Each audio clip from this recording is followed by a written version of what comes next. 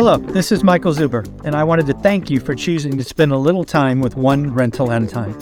My life's mission is to help investors close 1 million rental properties. In order to tackle this crazy goal, I will need your help. If you like this episode or any of the content we produce, please share it on social media. If you get one of my books or perhaps one of our 500 cards, please take a selfie and tag one rental at a time. Now on with the show.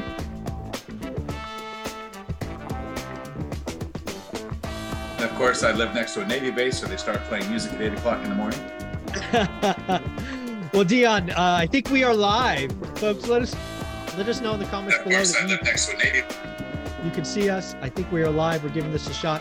My good friend Dion has agreed to come on and do a live stream, folks. We have some topics prepared, but of course, we want to hear from you. If you have questions about real estate, you want to say hi to one of us, whatever's on your mind, we are going to be here for an hour. As I have a 9 a.m. commitment to record some more great content for you all.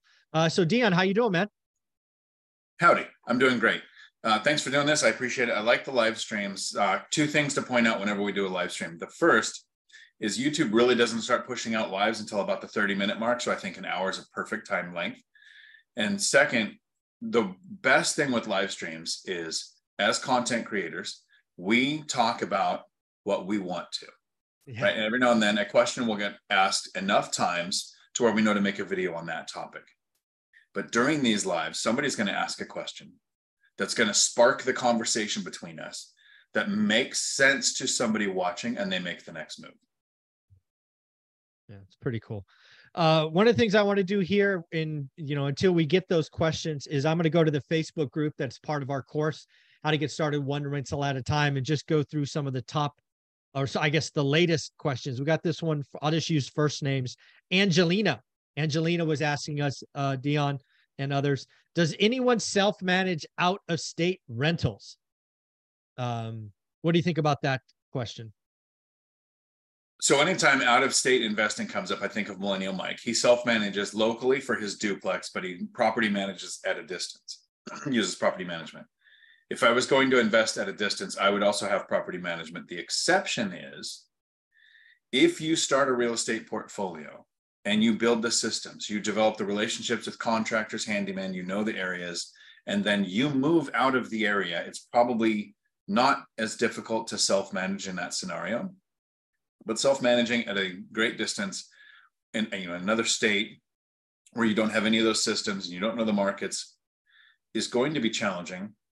Yeah, it's going to be expensive. It doesn't mean it's impossible, though. Yeah, actually, we got a response. Again, I'll just use first names. Courtney lives in the Las Vegas. Hey, shout out, Courtney. We're going to be neighbors soon, I think.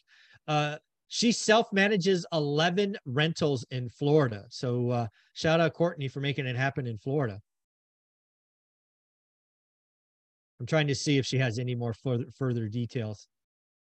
But yeah, we actually got a couple people. I self-manage one in Texas. This is Christian, and one in Alabama. So it's certainly possible. But like you and I have talked about everything out of state, it's the team. I think a lot of people do out of state. They look at the deal, then the market, then the team. And if you heard my rant, it's team first, market second, deal third.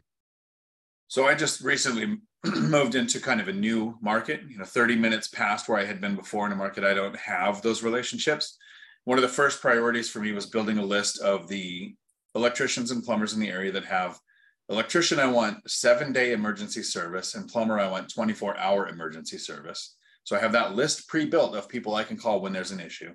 Second, I went to the Thumbtack app, right? It's where I find contractors. It's a great place to get quotes, read reviews.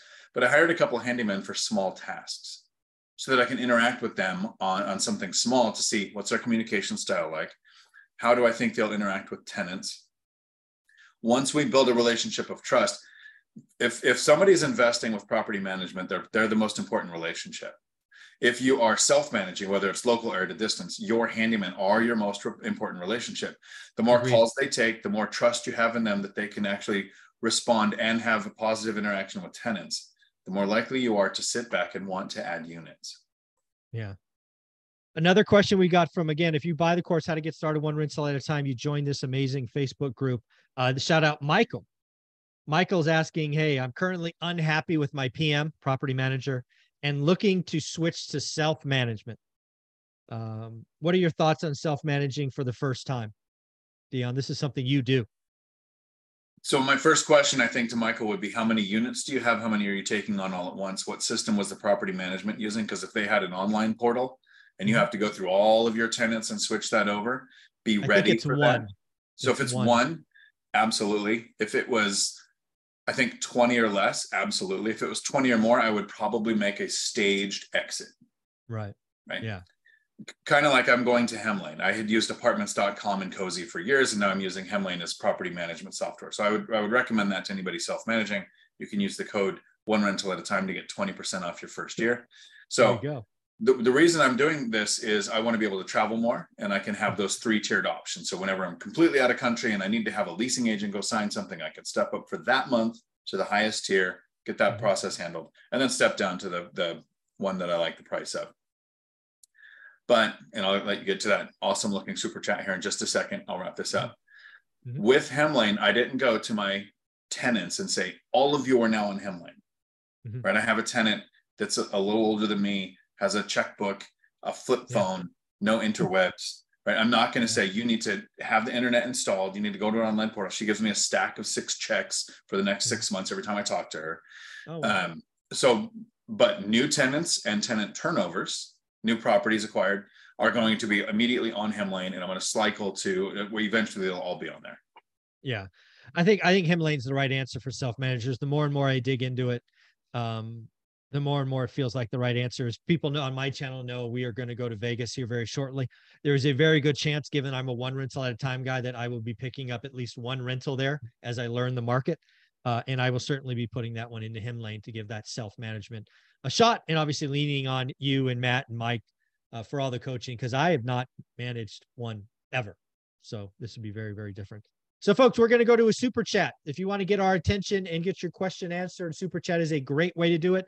JB, this is the question you asked. Mike, if you were 40 again and a professional full-time worker and real estate investor full-time for long-term rentals, where would you live for the next 5 years and why? Texas, Florida, Phoenix, other, or would it be the San Francisco Bay Area again?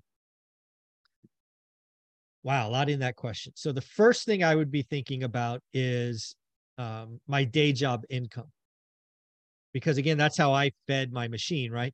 So working and living in the Bay Area, ridiculously expensive, as everyone should know, but it also provides you with some pretty significant opportunities.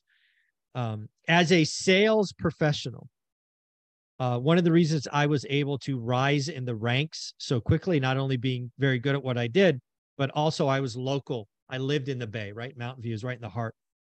So I was able to get executive and senior executive positions because I was able to meet with product marketing and engineering. I didn't have to fly in. A lot of sales executives try to do it from Raleigh or other places, and it just becomes a scheduling nightmare, right? You just can't be here all the time when there's emergencies. So again, I don't know any different. I know for a fact that I rose in the ranks higher. When by rising in the ranks higher means you got bigger OTEs, bigger stock grants, your opportunity for upside was much greater. So for all intents and purposes, I would probably still live in the Bay Area because again, my optionality by going somewhere else, I think would be capped. The other thing that really, again, and I go back to this all the time, is Olivia and I did not increase our standard of living for 15 years. One of the things that is a detriment in the Bay Area is you try to keep up with the Joneses. And what that means is I worked with people that were having, similar success that I was as far as income, but then they got the bigger house, then they got the third car, then they got the vacation home, then they got. And Olivia and I did none of that. So by staying in the Bay Area, being comfortable with people making fun of us, frankly, because again, we still live in a condo. I mean, with where we are at net worth and income wise, we don't have to live in a condo, but we do. That was by choice. So I would probably live where I could maximize my income, and then I would invest somewhere. So I think that I want to make sure I got all parts of his segments. Dion, any thoughts on all that? Well, he followed up with same question for me. For you, I think if you were, he said 40, starting over, where would you live? I think you would incorporate house hacking if you were back to being 40 and starting and didn't have your portfolio. Mm-hmm. I think you've mentioned that a couple of times. So I would do the same. If I was starting portfolio over at 40, they have an income, they said here, of 165 to 200. When I was 40, I was making $17 an hour. So it was a significant change in the incomes. I wouldn't pick any of the places he named. I would still pick Washington State. I've looked at the entire country and I have this survivalist mentality. It's the only part of the country that everything isn't trying to kill you. No hurricanes, no tornadoes, no earthquakes, no water shortages. So I would still pick here. I think that the price of properties lines up with my timeline of reaching financial freedom in 10 years or less. So that would be the same here. I would use the same strategy. We actually just made a video, I think, on your channel that should be coming out, I think today, I think. At $100,000 and you were starting over, what would you do? We really break it down on exactly what we would do. And it is for the first 5 years. I like the way JB put the question. It's for 5 years. That's before the income snowball kicks in, when everything kind of moves slow. The house hack would definitely exist for that. I just actually moved into my third house hack ever. So that's why I'm in a room that doesn't have floors yet. So. Yeah. So JB, thank you very much for the super chat. Again, if you want to get questions from Dean and I, just throw one of those in there and we will do our best to get to it. The other thing I thought I would share with folks is, obviously I've shared on this channel that Olivia and I are in contract to buy a home, and I got an interesting email from underwriting. Right. So underwriting asked us, this one's for you, Dion. Basically, how can you assure us that your income won't go down when you move out of state? They're basically saying, hey, you manage your portfolio from in-state. How do you know the income is going to be as good when you're out of state? So my answer was pretty clear, but just FYI, Dion, if you're going to go try to get a loan and move out of state, they're going to ask you, how the heck are you going to keep the income up? Yeah. So for you, a very easy answer, I think, of when's the last time you had to go to a property? Exactly. Okay. Well, good news, folks. I haven't been there in 2 years.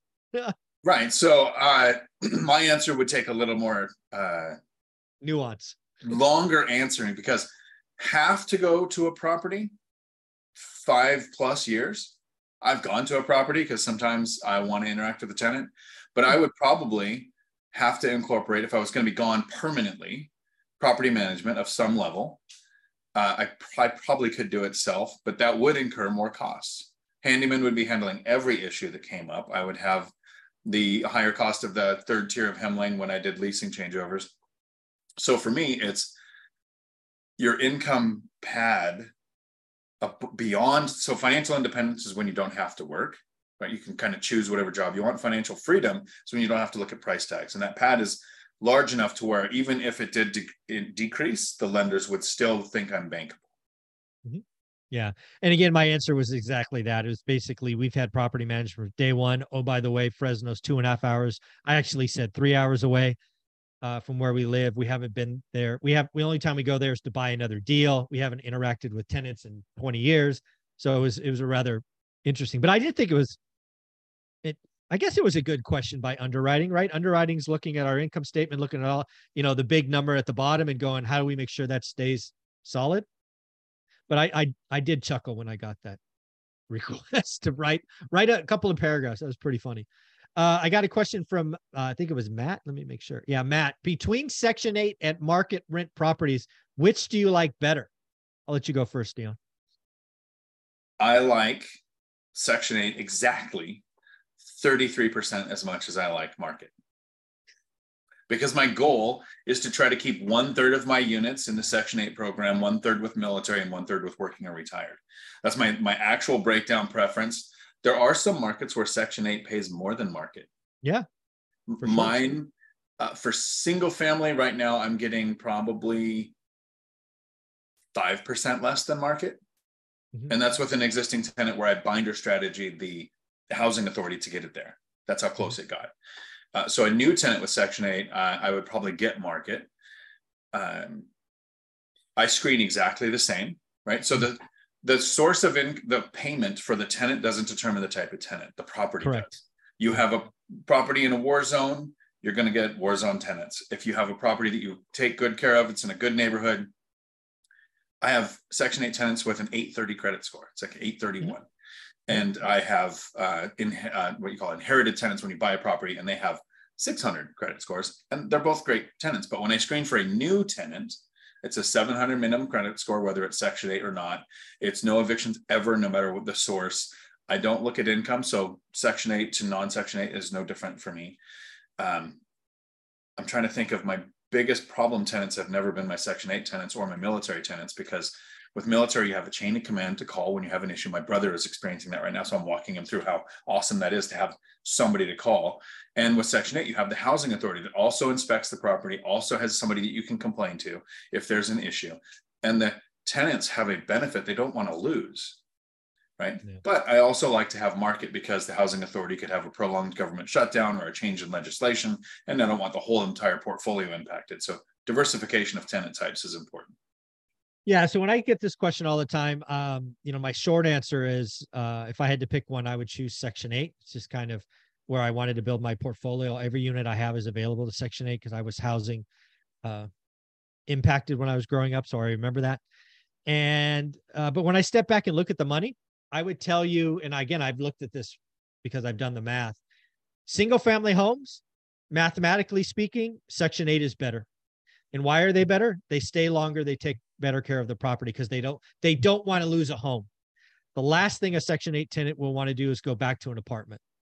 So I have seen in my example of 22 years, Section 8 tenants take better care of homes, single family homes, than cash tenants. Just what it is. If you go back to my apartments, and specifically apartments that are very tight together, cash tenants are better, because again, the Section 8 tenant's always trying to get to that home. So again, with that one caveat, but at the end of the day, to me, where the income comes from is irrelevant. First person that matches our tenant criteria, gets a yes answer.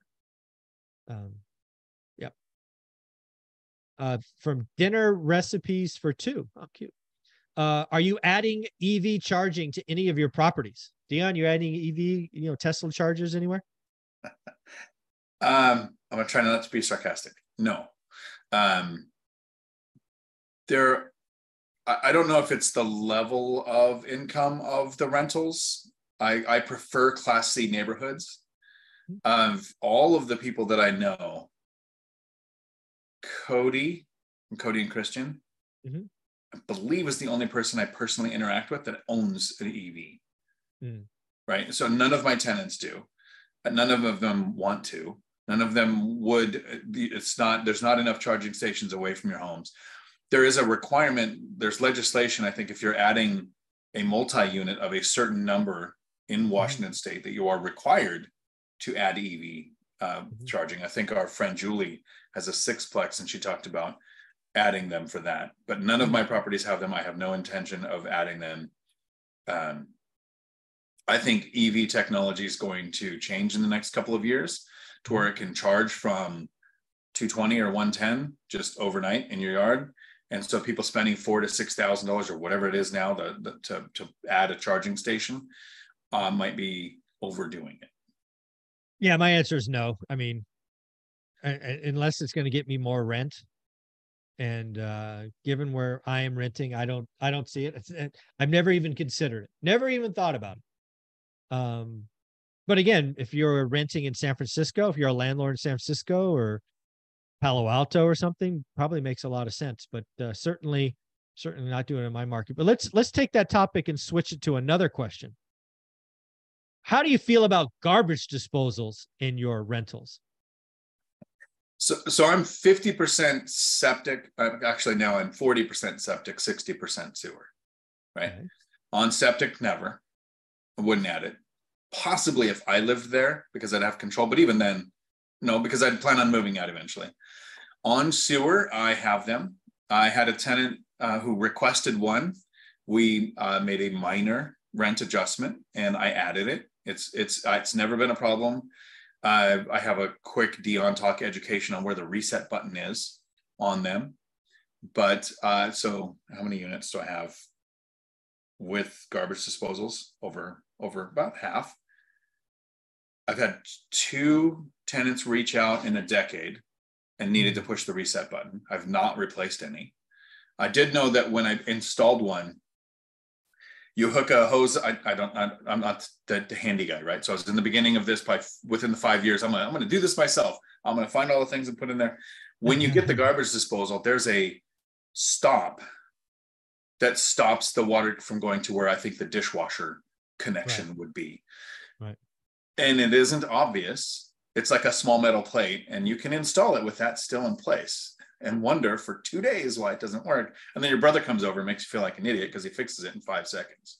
That's how that I goes. love brothers. There you go. Yeah. It's funny. I added garbage disposals about, I think I've talked about this story 8 or 9 years ago, maybe 10 years ago now. And, man, they did not last. I don't think they lasted 6 months. I think I put them in a 4-plex and I ripped them out. The number of service calls we got Wow. was retarded. I mean, it's just crazy, right? How many people were putting stuff down there, and it's just, nope, I will never do that again. Never put garbage disposals. In fact, I bought a couple units with garbage disposals, and during the remodel, I ripped them out. So I'm very anti. In my leases, it's a $200 service call for garbage disposal if it's something they put in it. Yeah. I have not had any. There you go. So. There you go. Very cool. We got a question about Section 8 since we're on this from Matt. I kind of netted out here. Basically, I think he's saying, hey, Section 8 pays up to $2,400. Why is this particular house only getting $1,400? You want to talk about that? So there's a weird equation that they use unique to each tenant on what they will qualify for and what they will pay. What the rent was when you put the tenant in place. Are you hit by rent control? There is a human being that it was working for the housing authority that can approve the rent. So here's what the federal says you can pay up to. If there's a shortage, so somebody has determined that there's a shortage, they can have a 10% variance to go above that. So it sounds like an exact science, but it's not, because each person qualifies for different things, has the income to do certain things. They still have to qualify based on that portion that they're going to be paying. So I had an email from my housing authority saying they would only pay $1,800. That was the most, and for a unit in an area. I used the binder strategy all through email, so I didn't go and meet the counselor. I did the work for them. You need to make it as easy for the person making the determination as you can. I found comps at 23, 2,400. Said, look, this is what I'm finding in the area. I'm only going to 2,200. And here's my justification, so that the person can take that information. If their boss says, why did you do this? They go, well, look here's the comps I found. They don't have to say it was from you. You did the work for them.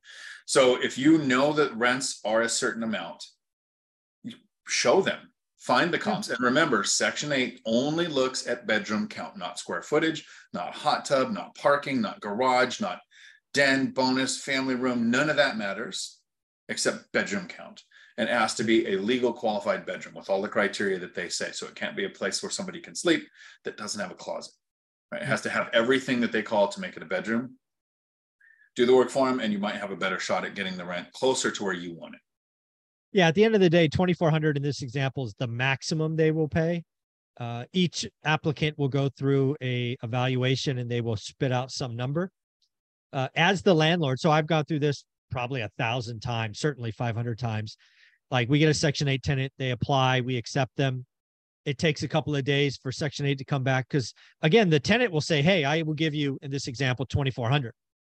The tenant doesn't know. So Section 8 will spit, at least in Fresno, this is what happens. They submit their paperwork. Section 8 will come back and say, let's just make it up. We'll pay $2,250.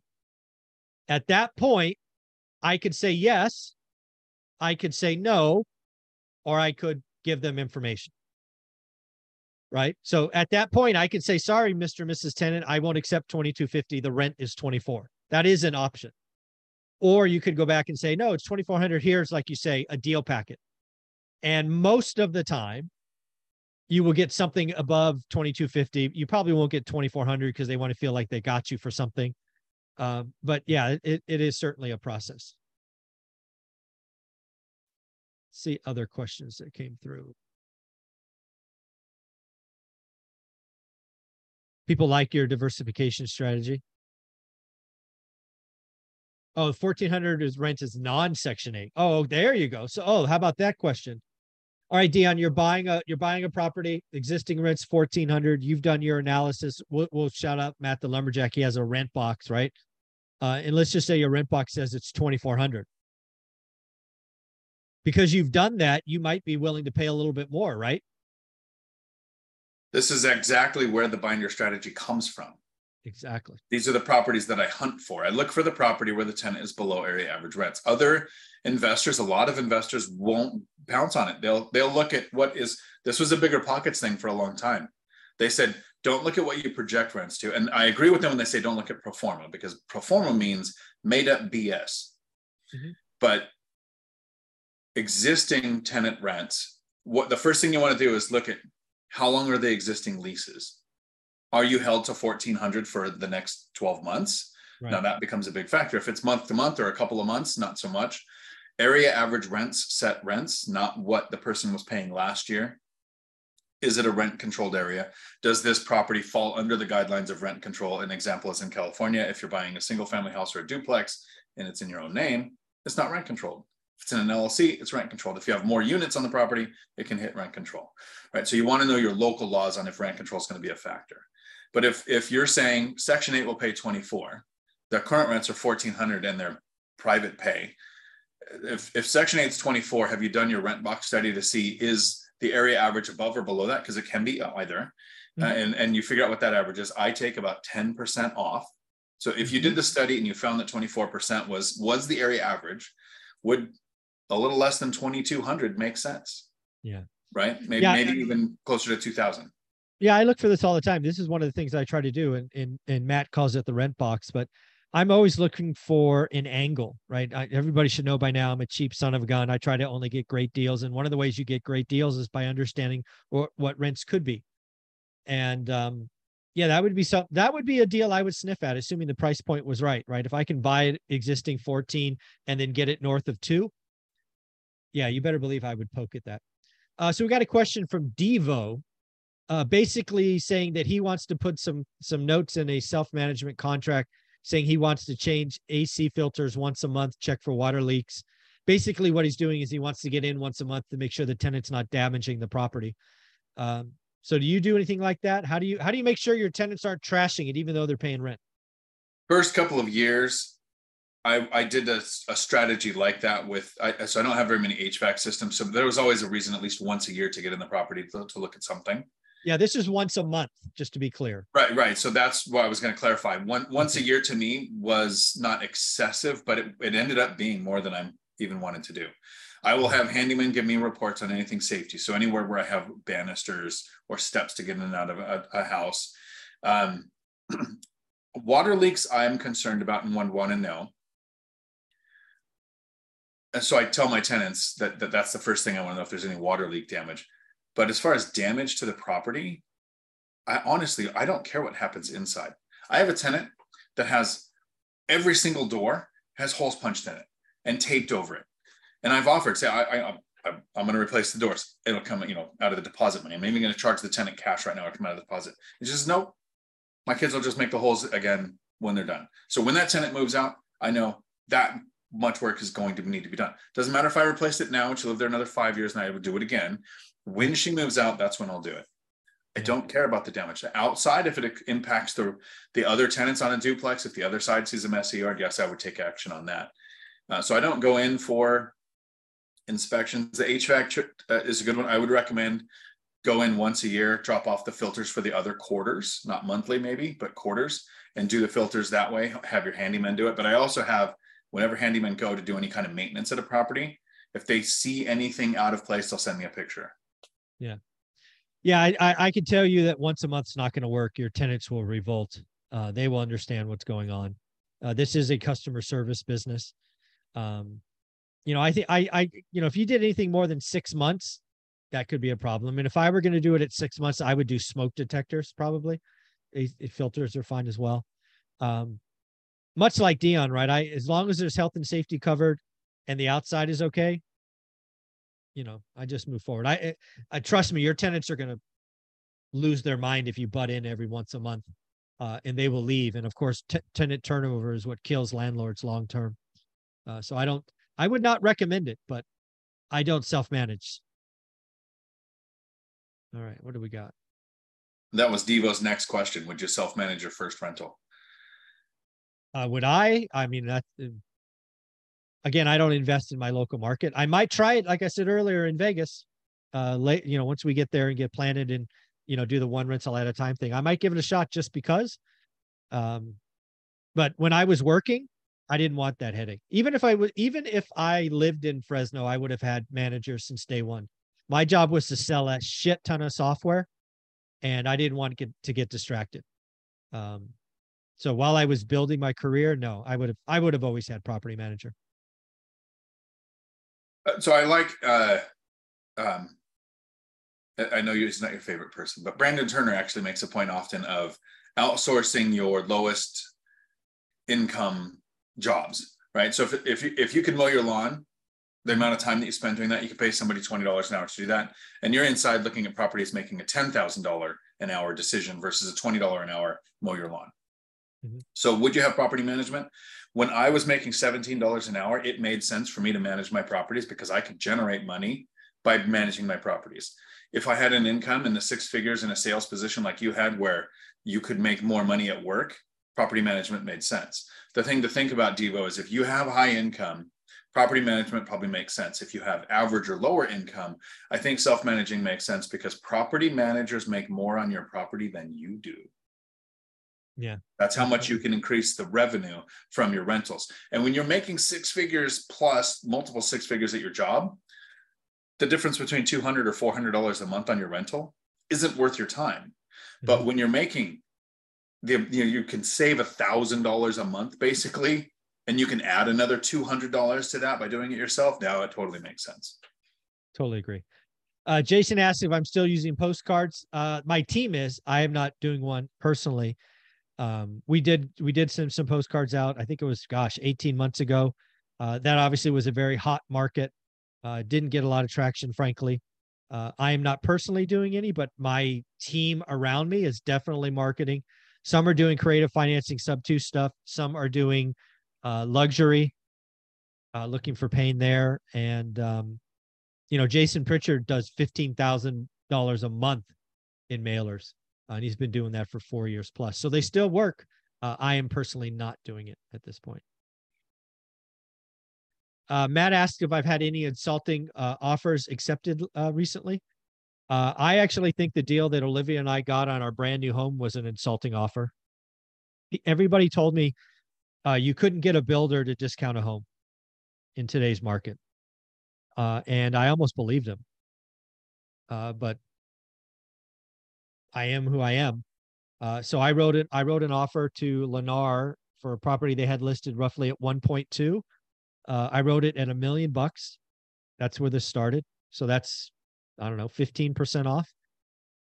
They came back and countered at, I think the first counter was 112. I said no, $1 million. Then they went to 1.09. I came up to $1.05 million. They said yes. That's just the price. But then I said I also need 30-year money at 4.99. Lennar has to spend 5 points on the back end to get me to that rate. Then I said, I'm not done yet. I want 20 grand. They said, you can have 10 for non-recurring closing costs. So I got a builder to sell me a gorgeous house for 12 or 13% off. I got a crazy 30-year interest rate that you can't get today. And I got 10 grand in closing costs. I consider that an insulting offer, frankly. So I agree. And you got it through in a time when everybody says you just can't. I did the same on a smaller scale. I saw a property. It originally listed at 500,000. It's a duplex in an area where they're going for 7. And I thought, well, that's interesting. I realized one side is a rehab. They dropped to 477 after 100 days on market. At two other investors that I talked to said they would totally pay 450. So they're going to wait and see how far down it goes. I offered 4. They countered with 444. So I offered 4. And they countered with 422. And I offered 4. And then I made an offer on another property. So I called in my agent and said, hey, tell them we're canceling my offer because I got a 390 accepted on a different property. And they said, they called back and they said, well, if your 4 still stands, we'll take it. And so I closed at 4, which is 20% off of the 500 original. There were several investors, the contractors that have come and estimate, they would have, everybody that invested in this area would have bought this for 4 or more, but didn't think that the seller would go that low. I'm telling you, that's one of the key things. You got to know where we are in the market. And we're heading into the slow season. Like we talked about on the daily financial news today, June 30th is an important date in the calendar year because it gets slower from here. So watch properties that are on the market. You know, Dion was looking at 100 days. I would tell you to start looking at 60 days and write the damn offer. If you know your numbers and it's a great deal, write the offer. And oh, by the way, celebrate writing the offer. I'm here to teach you, talk about, motivate, to get you to write the offer. I can't guarantee the seller will say yes. Saying yes is the cherry on top. If you write great offers, it's simply a numbers game. It will happen. What do you think, Dion? We're at the only point in time, I think, in the last decade where you can identify a motivated seller. Exactly. I think for a while they might take an offer and you have no idea if they were motivated or not because they were just getting a price they wanted. Now, if they ignore you, they're not motivated. If they counter going higher, then they're not motivated. But so here's a behind the scenes thing. I don't know if I've shared this with you. So I was doing the research on this duplex and it was a really, if they ever watch this content, thank you for being bad at your job. The listing was horrible. Couldn't tell if it was a duplex, couldn't tell if it had dual meters, couldn't tell if there were 2 points, 2 different sets of entrance and exit. I couldn't tell anything from the listing. The word duplex was used once in the middle of a long paragraph. So I called the utility companies and I said, hey, is this, is separate 2 units? And the gas company says, well, if you're not the owner, I can't share that. But I can't, and this is where it was funny, they can share me that it was shut off for non-payment in February.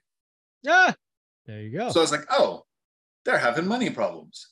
Yep. Stick to my guns on my offer. Don't change. They will cave. Yeah, it's crazy. So one of the things we got in here is, I think you've done this in the past. I know I have. We've purchased properties that have large square footage and small number of bedrooms. When do you look at adding a bedroom? And when do you look at pulling permits to add said bedroom? So I went to the city. If you're doing siding in the areas where I invest, there's one city. If you're doing an 18-inch drywall repair, it takes a permit.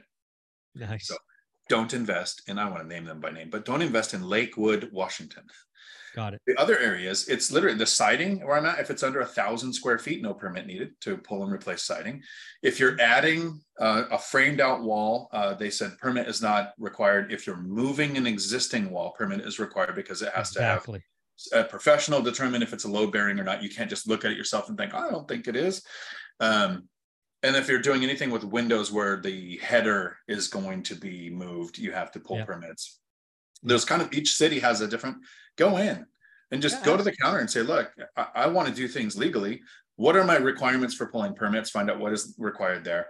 And then go to contractors in your area and ask, what is the city to work with on the timeline? Yeah. Right. I've got a city where it was 9 months to get some approvals. And the place that I'm at now I'm having a tree removed and I'm doing a reframing of a wall with headers. Permits were same day. Like I walked out approval, like, okay. So each area is different.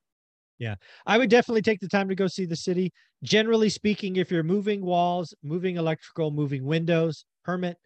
If you're simply going in and going, all I need to do is add a wall and a door, in many areas, not. But yeah, generally speaking, moving a wall, moving electrical, moving windows, you're going to require a permit. But if you're, in many areas, if you're just adding a wall and a door, I do not believe most areas will have that. But again, know your area for sure. And one last thing on permits that some people might not be aware is your city handles permits for things like framing, tree removal. But if you're going to do anything with electric, that's L&I in a lot of areas. Labor and Industries will approve that. So know where to go to get your permits. Jesse asked, hey, I've been putting in the work trying to find a deal in my market, Raleigh, Chapel Hill, for a few months now, but nothing is cash flowing. Have an opportunity to flip a house, go for it, or search even wider. What do you think, Jesse? Or what do you think, Dion? Depending on your experience, Jesse, I'm not sure. I don't think we're in the market to make flipping very easy for the newer investor. I think somebody with skills and a team in place, if you've been flipping houses, you can continue to do it and make money. But for a decade, we've had an uptrending appreciation market with a downtrending interest rate market, and you can make huge mistakes in timeline and repair costs, and the market fixed your mess ups. Yeah. That's not happening now.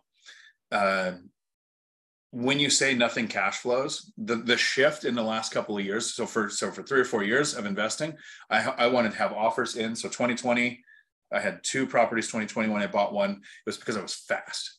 I had my offer in within 1 or 2 hours of it hitting the MLS, pre-approval letter or pre-qualification letter, whichever one, and offer submitted before the owners realized they were going to get inundated with a whole bunch of over asking, waiving contingencies, naming your baby after the seller, that whatever it took to get the deal. That's changed.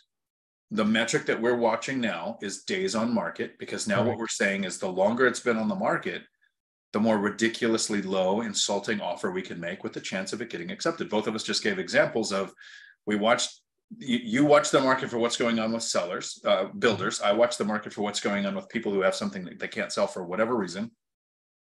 Make an offer that makes sense to you. So if in your market nothing's cash flowing, Jesse, look at long days on market and make a stupid offer that would cash flow. Exactly. Yeah. Yeah. Almost none of the properties I bought cash flowed at list price. I was always writing offers that made sense. That's the magic of the course, one rental at a time, is the number that works and you stick to your guns, and it's a numbers game. If I was starting out again and I had a full-time job and my goal was to build a portfolio of rentals, but I thought I found a property to flip, I wouldn't flip it. I had a day job. Flipping is a job. Too many risk factors, time can get away, quick way to lose money. I have professionals on my channel. Frankly, 3 of the millionaires that come back and talk to you every week flip homes as their primary income. All 3 of them lost 6 figures in Q1 because the market changed. Not something I would generally recommend. Jesse does follow up saying, hey, if my long-term rentals can't rent, should I do short-term dailies or maybe medium, the traveling nurse stuff? What do you think about that, Dion? If your long-term doesn't rent, the strategy I would consider would be by the room, depending on bedroom to bathroom ratio count. Short-term takes more work than, midterm takes more work than short-term. Most of us have that wrong in our heads. With short-term, you have people reaching out to you and you're filtering through them. With midterm, you're trying to find and screen tenants. So the people that I know that have midterm and short-term, the short-term is less work. So which one are you wanting to do more work in? Yeah. Are you going to self-manage or use property management? Because that can impact the profit that you're expecting from short-term. What's going on with legislation in your area for short-term? We've got Vegas, part of Texas, eliminating short-term rentals. There are ongoing legislation with hotel chains that have billions in dollars trying to stop short-term rentals. So I would consider all of that before I shifted. How are your rents comparing to area average? Consider the binder strategy to say, get the rents where they need to be to where maybe they will cash flow. And hopefully this is not the case, but stop looking at your properties like a piggy bank. And remember that every time somebody says, how do I tap my equity? Equity, let's replace the word equity with the ability to add debt to an existing asset. So a lot of people are pulling money to buy properties and then wondering why they have no cash flow. Or like Norris Drive, creating an alligator. Yeah, don't do that. Scott asked a good question. Hey, I'm trying to, how do I know when to trust the math? I'm finding huge yields according to my Excel, but struggling to trust the estimates, rent values, and likelihood for long-term rent. How do you trust the math? So I'm one of the teaching assistants for the Bigger Pockets boot camps, and this is not in their training. This is something that I add to it in my office hours on Saturdays. When you get to the point of running the numbers, like there's a module where we really go, how do you analyze a property? A lot of people talk about running the numbers and using spreadsheets. And the one thing I really like about taking the one rental at a time course is the way you talk about putting a rental or putting a property in a spreadsheet like 6 times and changing one element to see what happens to the yield. Yep. But here's my method for a brand new investor to figure out how to get your confidence in your ability to run the numbers. And remember 4 words: confidence comes from competence. So you want to get competent at the skill so you're confident in your abilities. Find an investor that you know and interact with, local REI meetup or your group that you talk to, whatever, who has rentals, and tell them, I would like to do an exercise where I run the numbers on your rental. And then you tell me how close I am. You don't have to share your exact numbers with me, but tell me how close I am. Am I off mark? Let me know your address. I'll do the rent study. I'll show you what I came up with. And then you show me how close I even am.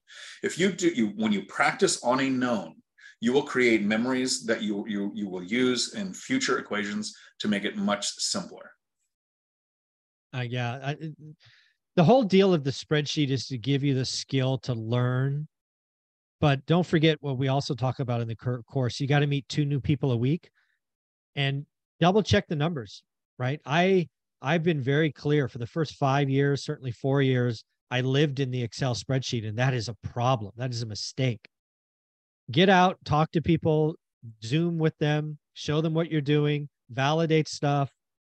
You know, if you were doing the math, I mean, if I were doing the math in Fresno and something came back at 33%, for example, I would check the math because something's broken in the math, right? If I've been looking at Fresno for 20 years and I know the numbers are somewhere between, -5 and 11, and I saw a 33, I would check my spreadsheet. Somewhere in the spreadsheet broken, a cell got copied. But if you're in the beginning and you don't know that, you've got to go talk to people. Either your rent's wrong, your expenses are wrong, or maybe your mortgage payment's not calculated correctly. There's lots of things it could be. But yeah, when in doubt, talk to people would be what I would do. What else do we got? Let's see. Only got a couple of minutes left, folks. If you have a burning desire for a question, I suggest a super chat. Otherwise, I may not get to it. Oh, 98. This is from Brandon. 98% of the deals in my market don't really work long-term, no matter what they offer. That changes dramatically with some of the same properties when rent by the room. So that's a strategy I am exploring. I would recommend checking out, and I hate my memory. He lives in Seattle. He's been on your channel. He's awesome. The Millennial Millionaire. Todd Baldwin. Todd Baldwin, right. I can't believe his name just flew out of my head. Rent by the room, some great strategies on how to handle common areas, ways to keep tenant turnover low, really great strategies on renting by the room, if that's going to be the strategy you pursue. Know your local laws. There are some municipalities where it's still 1940, and they only let so many unrelated adults reside in one building. Yeah. Make sure you're not in one of those places if that's what you're looking at doing. All right. What else do we got? You see any other questions you want us to jump in? When in doubt, let's go back to the Facebook group, see what's there. If the over-under on the Leaning Millennium Tower of San Francisco falling over in 15 years, are you taking over or under? You think San Francisco? I think it's failed, all right. I think it flopped on its face, but do you have 15 years left there? No, so he's talking about there's a specific building that was newly I thought they were talking constructed. about the market of San Francisco. No. Yeah, that's dead.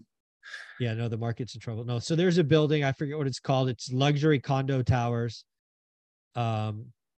It's a beautiful building, at least from the outside.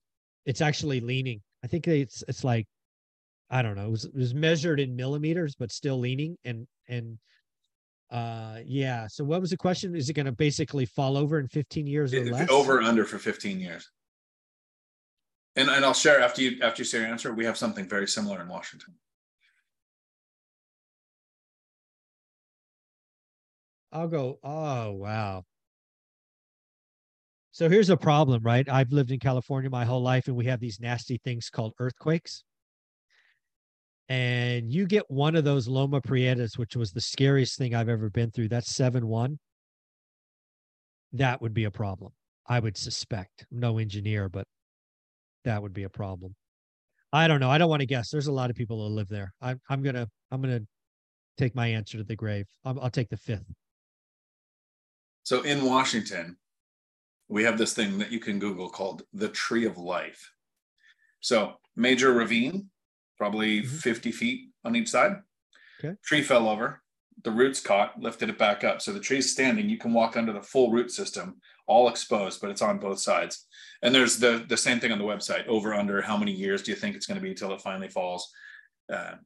So not quite the building structure, but that's a good comparison of California to Washington. Yeah, yeah, like exactly. a physical man-made structure, when is it going to die versus nature? There you go. What do you think about CDs at 5%? What are you thinking? So I did a video, a live stream. I probably should cut out the first section because it's shorter than the live stream. I answered a bunch of questions on 5% CD, bond, treasure. It doesn't matter what it is. But I went like this. I said 10% versus 5% cash on cash with a rental. Because the 10%, let's double the 5% CD. It goes to 10%. You can get 10% with a CD that is taxed, right? And you're only getting 10% on what you put in. So I buy a rental where I get a 5% cash on cash return where I get 10. So I'm cutting mine in half of what I actually get. Mm-hmm. But now I'm getting appreciation on 4 times what I put in because I use a mortgage. So that's actually, if it goes up 5%, the historical normal for appreciation, not these 20 and 30 that we've been saying for 2 years, but 5%, that's a 20% increase to the money that I put in instead of the 10%. Mm-hmm. Then with depreciation and write-offs, there's tax benefits. The tenants pay off the mortgage. So if I can get a 10% CD and a 5% yield with real estate, I'm still a real estate guy. Oh, yeah. That doesn't mean I might not go CD if I'm hunting for a deal and I plan on making my next purchase in a year. Great place to park it, so you get better than nothing. But right now you can get 4.15% with an Apple savings account. Yep. So not locking up your money, getting really close to that 5%. So short term, sure. Mm-hmm. Yeah. At the end of the day, it's where, park your money where you have easy access to it, hunting deals, cash flow, emergency funds, go get those interest rates. Where this really becomes a problem is, frankly, it's the syndicators. All right. There's a bunch of people who over the last 3 or 4 years got really good at raising money. And they were basically offering and buying properties at 3.5, 4 caps. But if you take the risk adjusted return from 0 to 5, it's going to get a lot harder to raise money. And it's going to get a lot harder to ask for money because we've already seen funds do capital calls. So at the end of the day, Dion's right. I'm a real estate guy. I buy a great deal in my market, but I do keep money in high interest savings accounts. It will really hurt the syndicators because, again, the risk-free rate of return is now 5, which is going to mean they're in trouble. Before we do this, I'm going to turn my camera off for a second on purpose. Actually, it won't work. I don't think my camera will show outside very well. I'm going to try. I have no idea what Dion's about to do. I think he's going to show the view maybe he has. Camera's off. So. Okay.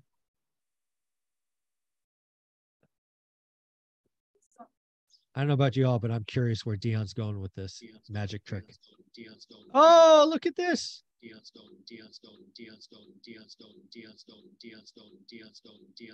Oh, that's annoying.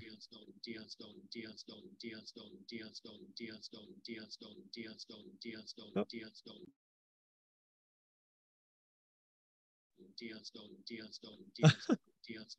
Mute.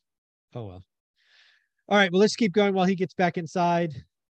The suspense. I think he was showing us his view, but I don't know why my voice was doing that. Let's see. Nope. Some kind of loop. What's going on? We got insurance. Oh, yeah. Spencer Cornelia in Vegas is doing room by rent as well.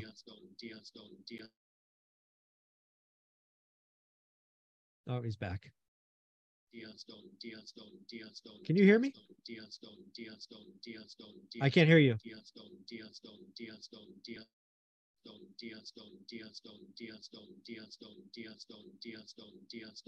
Nope. All right. I got a crazy loop of my voice saying Dion's going, Dion's going. So we tried something, folks. Thank you for being here. I want to wish you all a happy July 4th. Go make some memories, take some pictures, see some fireworks. Be careful. Don't hurt yourself. Folks, take care. This is One Rental at a Time with his good friend, Dion. Thanks, buddy, for coming.